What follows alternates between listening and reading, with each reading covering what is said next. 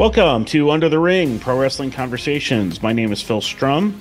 My guest on today's show is someone with a very unique journey in the world of pro wrestling, the number one contender for the AEW Women's Championship, Serena Deeb. On Sunday, May 29th, at Double or Nothing on pay-per-view, Bleacher Report, and Fight, Serena will be facing Thunder Rosa, someone she has a long history with, for the title, someone you've heard from on this show already.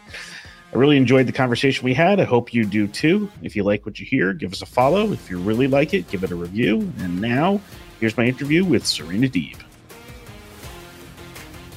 All right, we're back here on Under the Ring. So pleased to be joined by the number one contender for the AEW Women's Championship, the professor of professional wrestling, Serena Deeb. So glad you're with us today. Welcome. Thank you, Phil. Thank you so much. Pleasure to be with you. So I think after a few years, I think some people might have been a little surprised to see you resurface in AEW. What's made this run notable for you, and how happy are you to be back competing in a wrestling ring? Indescribably happy. I spent, a few years coaching, and it was a great chapter, and I learned a lot. Going into that realm kind of teaches you like all these other elements of wrestling that, as a performer, as a talent, you don't really learn because it's so like, you're just so focused as an individual when you're a wrestler, when you're a talent.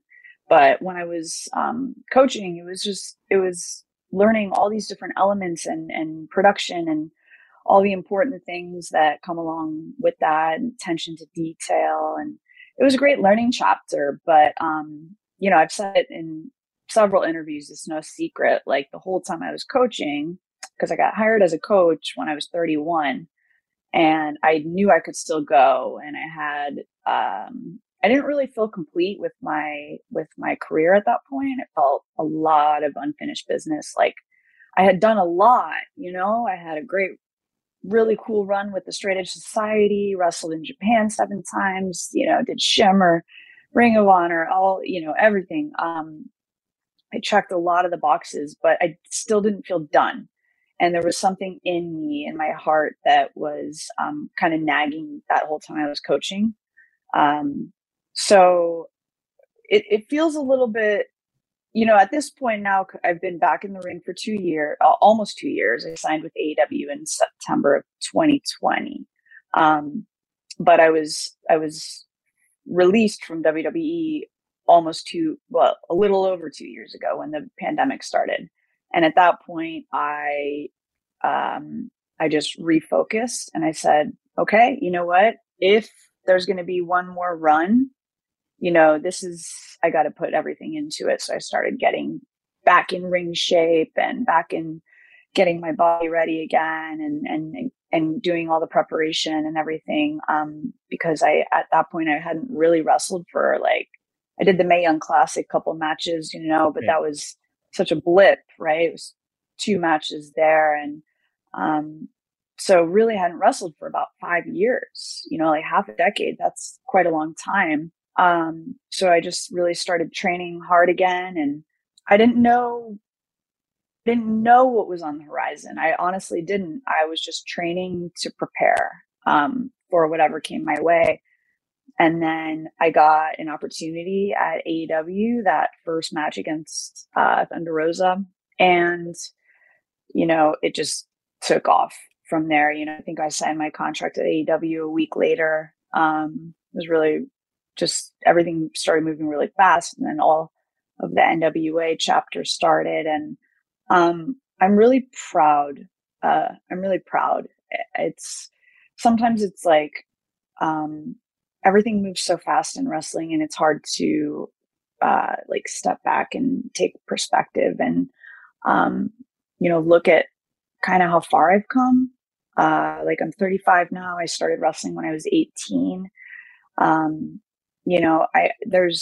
have a lot of friends and peers in the wrestling business that, never got their shot. And so a lot of my drive is doing it for them and doing it, in honor of them and in honor of OVW and the great training I got there. But it's it's amazing. And to be in the position I am now, getting ready to wrestle for the AEW Women's World Championship in Vegas against one of the greatest, Thunder Rosa. I mean, it's crazy. It's just been the journey's been a lot like this, but I'm really proud of where I'm at, and feel like I'm in the best shape of my life.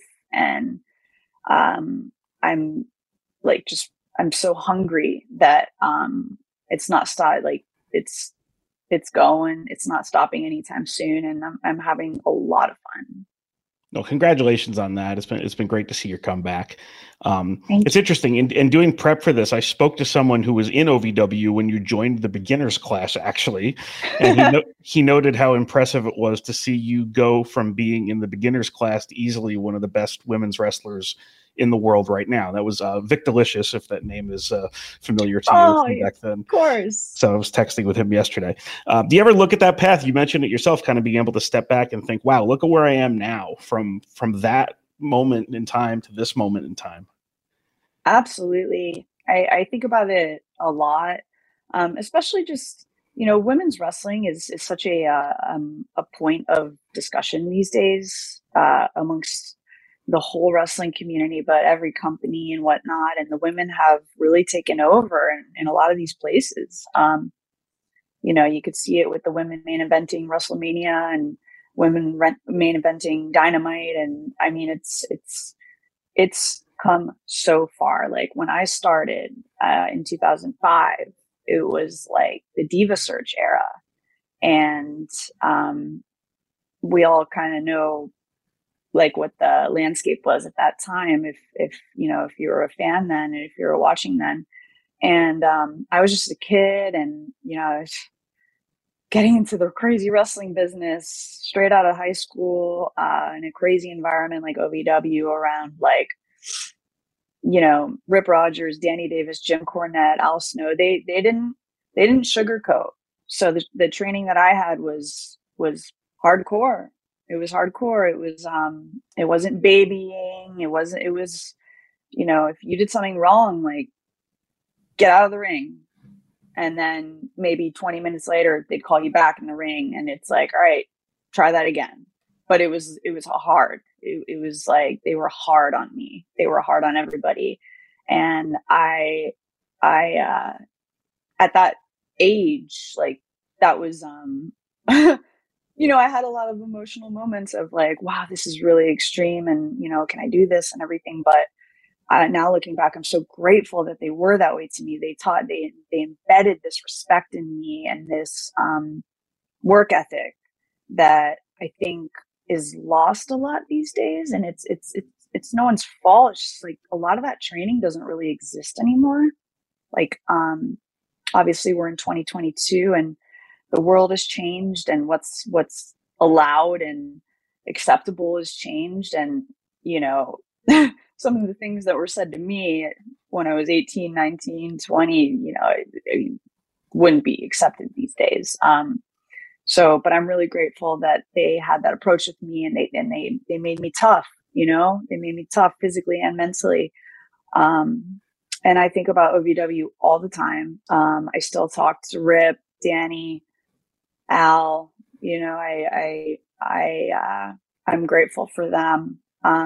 I was really grateful to have people come in like Robert Gibson, Dr. Death, Steve Williams. I had all that old school training, and I'm just, that's like so in my heart. I love most of the wrestling that I watch just for fun and for hobby now is a lot of old school stuff. I was watching some Arn Anderson and whatnot on the plane today. And I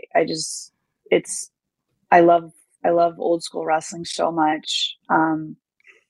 But yeah, to kind of think about the journey, 17 years, like 2005 to 2022.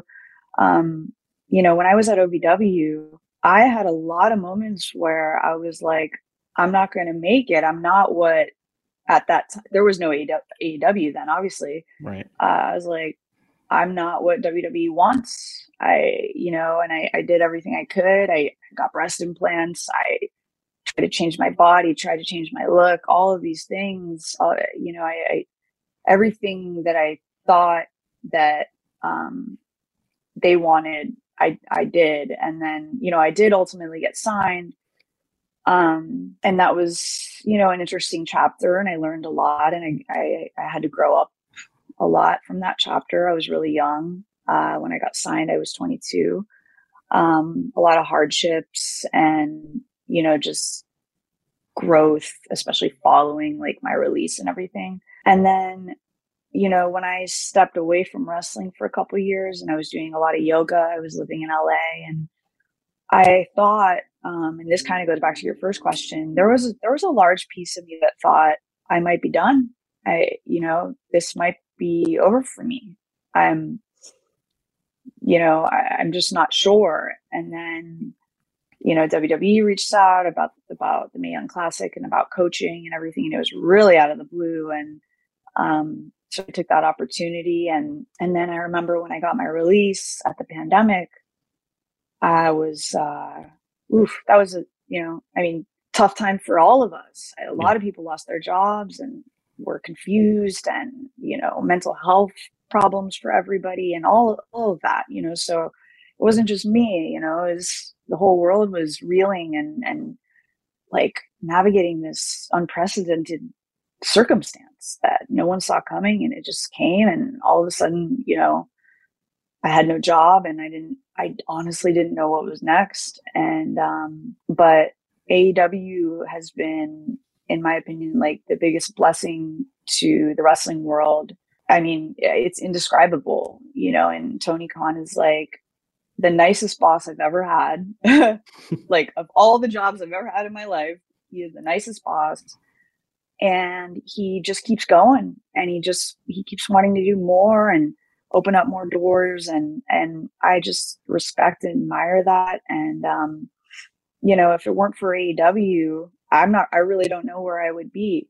And I'm really grateful for all my time at WWE, like, both as talent, Straight Edge Society days, and then, in the coaching position as well. It was a privilege and everything, and an honor to be trusted that way.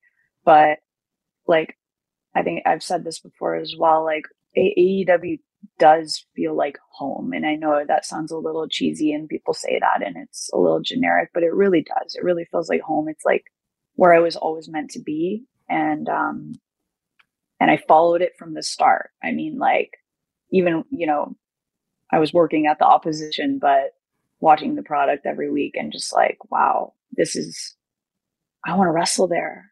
I want to wrestle there. And so in some ways, I think maybe I manifested my release. With your history of coaching people and training people and wrestling pretty much everybody in your generation too, I think you're in a unique position to kind of assess where AEW's women's division stands. What do you kind of think of the competition within it, the development of some of the young wrestlers, and also where it's going? I know there's been a lot of chatter about the AEW women of late, but I feel like you're pretty much the expert at this point because you're there and you see it. Well, I appreciate that. Yeah, there's a lot of chatter about it. I think Tony is really, really, he has his hand on the pulse with everything in wrestling, and he's been doing so much more with the women. I think we're in a really good spot right now. We've acquired, recently Tony Storm, who's a great, really, really great wrestler. And there's people that have completely untapped potential that within the next coming years, I think will really surface as main contenders. And there's a lot of young talent that I think are, like the Nightmare Factory and Dustin School in Texas, like they're training people the right way. There's also, we do ring training here in Orlando at Universal, where the dark tapings are held. And I think it's, everybody wants to help each other grow. In my opinion, that's what more could you ask for? That's your division is only going to get better when everybody wants to help each other. There's other companies and chapters of my career where, it hasn't been like that. It's been, it's been a little more divided, and some people are a little more selfish or whatever. But I think what we have at AEW is a lot more of like a sisterhood. And that reminds me of my years at Shimmer, actually. Like that's how Shimmer felt for me, was everybody, okay, we have this like we want to make this the best. And Shimmer built a reputation for being, before the women's evolution, revolution, whatever. I think right now I'm kind of feeling those same vibes at AEW, where everybody wants it to be the best division, and there's a lot of competition. But it's good. Competition is good, but like, I think that as long as everybody just like, I don't know, for me, I try not to like compare us to other companies and like other women's divisions. Like, I think some people get stuck in that trap. For me, it's just like, okay, how can I help this division grow? And wrestling fans these days are so like, this is not a knock or a bad thing, but it's like they really, it's always about who's the best, what's the best division, and all this stuff. Like, that's a lot of the chatter that you see on social media and whatnot. And I want everybody to enjoy all products, and if they don't enjoy one product, then they don't have to watch it. But like, we're working really hard. There's a team effort. We have a lot of great minds in our locker room, from Arn Anderson to Tully Blanchard to Jerry Lynn to Dustin to Sanjay to Pat Buck. I mean, it's like I'm leaving so many names off the list. Mark Henry, Big Show, like Punk, Brian Danielson. There's so many resources there now that weren't maybe there six months ago or a year ago. Dean Malenko, like, gosh, how could I leave Dean off? That's like my hero. But you know what I mean? Like, I think we have everyone around us that wants to help. And, I think a lot of these girls are making use of that. And I think that we have so much opportunity for growth. People also have to remember that AEW is only about 3 years old, right? Like, I mean, it's taken off and it's doing great, and it's a great company, but it's still relatively new. And if you look at wrestling history, wrestling promotions take several years to build, right? So still kind of in the building process. They're in a pretty good spot now. And I think what you mentioned too about everybody kind of being willing to help each other, because that's kind of really the unique thing about wrestling is, you're trying to make yourself look good, and you're trying to, get yourself over, for lack of a better word, to an audience, but you're also trying to lift up the other person at the same time, so that they also look good, and they are also a good, opponent for you, because you're only as good as the person you're in there with, too. So, and it sounds like you guys are really accomplishing that, the way you need to, and building up the right people too. So it's great to hear. You mentioned Shimmer before, and your career had so many unique chapters to it to this point. Is there any one that you point to and just kind of say, okay, well, this was the best Serena Deeb right here? Was it Shimmer? Up until this point, of course. I was going to say, excluding now. I liked Straight Edge Society Serena Deeb myself. Yeah, it's so hard to answer that question. Straight Edge Society was really cool because it was so unique, and it was like, it shocked people when I got my head shaved. And, I learned so much. Even though I wasn't wrestling per se in that role, just being ringside and watching Punk wrestle Rey Mysterio, Triple H, Shawn Michaels, Big Show. You can't not Undertaker. I mean, you can't not learn just being out. I mean, that's literally the front row seat. I mean, you are out there, right there on the floor, and you're just watching the stories that they're telling and what have you. And It was a great learning experience. I think like managerial roles can really elevate you as a wrestler.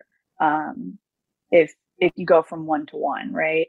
So great learning experience and great, yeah, fun chapter in that sense. And that was what was really cool about that chapter was that again, I was so young and I was such an Attitude Era fan that like getting to work with um a lot of my heroes was just really cool, an opportunity that not a lot of people get. I remember one night I had to jump on Triple H's back um, when he went to give Punk the pedigree, and I was just like, wow, this like I was such a Triple H fan as a kid. I mean, I was such a DX fan as a teenager, and it was just a total like moment for me. Like, wow, like I'm really here. I really did it. I really made it here. Like it was one of those moments. But I say from a wrestling standpoint, Shimmer probably would be the answer to that question. But also, like, I might put Japan in there as well because I had a lot of great trips to Japan. I went there 7 times. Not my very first match, but one of the first few matches in Japan, I wrestled Asuka, who was Kana at the time. Right. And, that was one of my, at that time, one of my favorite matches. Now, probably if I watched it, I would pick it apart and hate watching myself. But like, yeah, like Japan was magical because the way that wrestling is revered there is really special. And the way you're treated, especially as an American, as a foreigner, like they just are like so good to you. They take such good care of you. And you really feel like a star in Japan. You really feel special, and experiencing Japanese culture. I mean, it's my favorite country. And I really hope I get to go back in a wrestling position now that I think things are starting to clear up a little bit there with the visa situation and whatnot. But so I would say wrestling wise, probably Shimmer in Japan would be about the same. And I would say too, you mentioned the straight edge society kind of elevating you, and I think that you added a lot to that presentation as well. Just to note that too. So you're facing Thunder Rosa at the Double or Nothing pay-per-view. Tell me about the background history with you and Thunder Rosa, because I'm pretty sure it's very real and it goes beyond AEW as well. So what's kind of your version of events there between you and Thunder Rosa? It is very real. It is very real. And so she, the first time I met her, she told me that about 7-8 years prior, I was living in California and I was wrestling cheerleader Melissa, one of the greats from that time as well, at an indie show just outside of LA. And Thunder Rosa and her husband, drove down.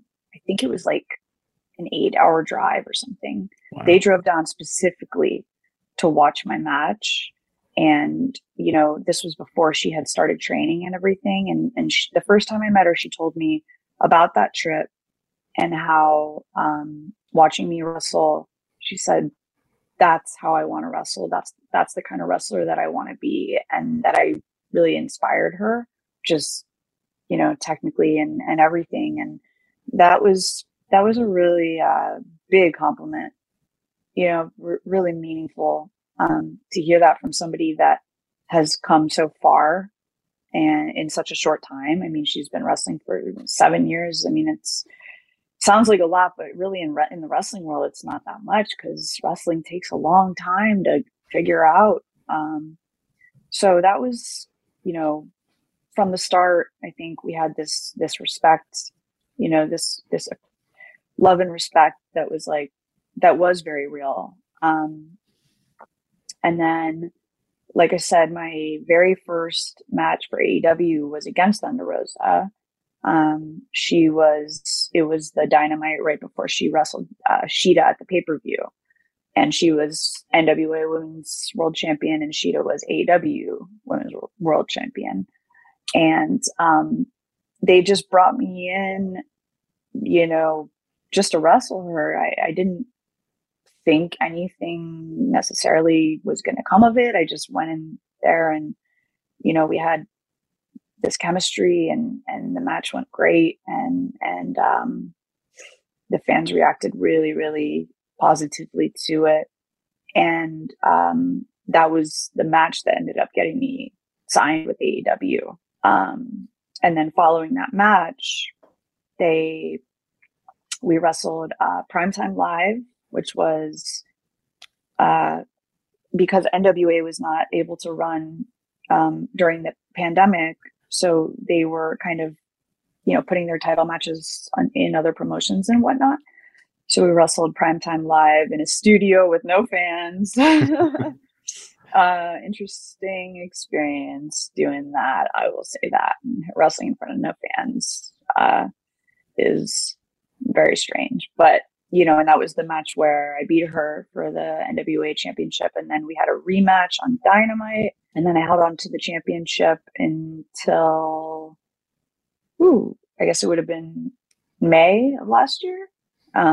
When, NWA started running again and when wrestled Camille, who is somebody who I think has like so much potential. Like she has the look, she has the work ethic, she has everything. And then once everything comes together mentally, like physically, like she can do it. Once everything comes together mentally and she has the right people around her helping her and everything, what she does, she's going to do big things. She already is doing big things, but she'll do big things in this industry. But so, we had a trilogy of matches that I think I was really proud of all three of them. And so now, going into Double or Nothing, we have this background where we've wrestled 3 matches. She beat me once, I beat her twice. I carried on the NWA championship after that. And so I think, it's really cool that things have come full circle. And now at one of our biggest pay-per-views of the year in Las Vegas, we get to run it back. And I think we've both been eager to wrestle each other again. We were separated for a long time in other feuds and whatnot, but now here we go again, right back around. It's so fun and so cool to hear all that background and the way things kind of came together and how circumstances ended up. So we're going to move on to something now we've been calling the 3 count. It's 3 kind of off-topic questions and your answers to them. So we'll see how this goes. I always get a little nervous when I do this with people, so I'm always like, I don't know if they're going to be any good, but usually they end up okay. So our first question: what would be the first 3 things on the syllabus for the professor of professional wrestling? For someone else? On your syllabus for your class, if you're the professor of professional wrestling, what would be the first 3 things on that syllabus? That's a great question. First and foremost, when you're getting in my ring, wipe your feet. Wipe your feet. It's a respect thing, it's the ring crew does a lot to take care of the ring. And, those canvases get ruined really quickly. And it's such a pet peeve of mine when I see people just getting in the ring with dirty shoes and all of that. So every time I have an entrance and I get in the ring, I always wipe my feet because it's a respect to the ring. It's a respect to the people that put in a lot of work to care for those very expensive rings. That's number 1. When you're getting in my ring or the ring, wipe your feet. Second thing on the syllabus, got to have a great lockup. Lockup is so important. That was embedded in me in OVW. I remember the Dudley boys coming for about a week to do, some extra training. And they literally did a whole entire 3-hour class of only lockups. Wow. And and they were not pulling punches. I mean, if you did a bad one, that was, do it again. Pardon the French. And just 3 hours of just lock up, boom, lock up, boom, until, you got it. And, it's so important. And I think it sets the tone for the match. And if it's lazy, or if you're not present in that moment, it's just, you got to capture people right from the start. And that's the very first thing they see. So you have to have a great lockup. Like, one of the best lockups in the business is Dax Harwood, without a doubt. I mean, FTR, they're just, they're really strong there. Third thing, study, watch wrestling. If you're an aspiring young wrestler, even if you're not an aspiring young wrestler, even if you're, like I told you today on the plane, I was watching Arn and Brad Armstrong matches and Rick Martel. And, I watch a lot of Brad, and I'm 17 years in, and I'm still just people ask me, do you watch any TV? Are you into any shows? I'm like, no, I don't watch any TV. I literally am not exaggerating. I don't watch TV. If I have the time in my schedule to watch something, I'm going to watch wrestling and try to pick out one thing I can learn, even if it's just a mannerism or a, I don't know, just a pacing thing or a ring positioning thing or what have you. Just, I love to watch wrestling and learn. And, I had, a young girl that I was kind of helping out somewhat recently. And I said, how much wrestling are you watching? And she said, I watch it here and there. And I'm like, no, it's not accepted. That's not an acceptable answer. I understand we're all busy and, people have jobs and all this stuff. But if you really want to excel in this business, you have to watch it. And you cannot just be watching WWE and AEW and Impact. You have to watch, All Japan from the 90s. You have to watch New Japan. You have to watch even Lucha if you can get something from everything, but especially the 80s and 90s and the old school wrestling, you have to. So definitely, I mean, I wouldn't even rank those in order of importance. They're all equally important, but if you're not watching wrestling and studying, you're doing yourself a disservice completely. I will say that your schedule of watching wrestling outside of my normal job sounds a little bit like my schedule of watching wrestling, and I'm not even a wrestler, so that's good. Second question. So wrestling is full of interesting people, and you've been basically everywhere. Who has the most unique personality that you've found in wrestling, and why? Unique. Probably Rip Rogers. Ooh, that's a good one. So then you got to say why. Whew. So you might have to explain Rip Rogers to people who might not know who Rip Rogers is. Yeah, well, everyone should know who Rip Rogers is. Honestly, he's such a mentor in my life. But he is just brutally honest, and he is inappropriate, and he doesn't sugarcoat. But he has trained all of the best. Randy Orton, John Cena, Batista, they all came from Rip Rogers. Mickey James, there's the list. I mean, the list is too big to even count. And then you look at the modern WWE, and Pat McAfee is Rip Rogers. Exactly. And look, I mean, how long has he really been doing it? But I thought he was, at Mania, he was one of the few that stole the show. And that was his second pro match, which is incredible. Yeah. And his match with Cole was great. Yeah, exactly. Rip can, and he's helped Jade Cargill out a lot as well. I didn't know that. Yeah. She went down there for a bit. He can, if you had like one-on-one with Rip Rogers, like he could make you TV ready within 6 months. I mean, Santino's a great example. Great friend of mine, like someone that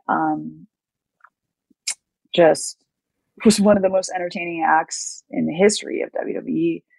And he came to Rip, and I think he made his debut 6 months to a year at the most later. Wow. And with like very little wrestling experience, a little bit in Japan, but pretty new. And Rip, he can accelerate the path for people. But his personality, I mean, when you talk to him, you are laughing the whole time because the things that come out of his mouth are just like, I mean, I think he's toned it down a little bit now, but if you had Rip in the early 2000s, mid 2000s, it was just one of the funniest people I've ever met. So a Rip Rogers episode of Under the Ring might be worthwhile, but I might want to get the censor button ready, and I might want to get might want to be ready for it myself. So last question: so say we could just have any old song that's on the radio coming out to your entrance. What song would you pick to define your career or your life that you'd walk out to? Well, my favorite. Gosh, I'm a '90s hip hop girl. And it's really hard to pick a favorite, but Warren G. Regulate is that's like my karaoke song, and I love that song so much. And I tried actually my current ring music. I tried to have the people that put it together go a little off of like the inspiration of the beat of it and everything like that. So I would say regulate us. Very good. Very good. Well, Serena, thank you so much for joining us today on Under the Ring. I really, really enjoyed this conversation. It's one of my favorite ones we've done so far. So thank you so much for your time today, and good luck at Double or Nothing. Thank you so much, Phil. I really appreciate your time. Thanks, everyone, for joining us today on Under the Ring Pro Wrestling Conversations. I want to thank Serena Deeb for joining us today. I also want to give Vic Delicious a shout out for the one question I asked during the interview. Also need to thank John Schneider from All Elite Wrestling for setting this up. AEW Double or Nothing is Sunday, May 29th on pay-per-view, Bleacher Report, and Fight. Join us next week on Under the Ring Pro Wrestling Conversations, where we will be joined by Sonya Deville from WWE. Have a great week, everyone.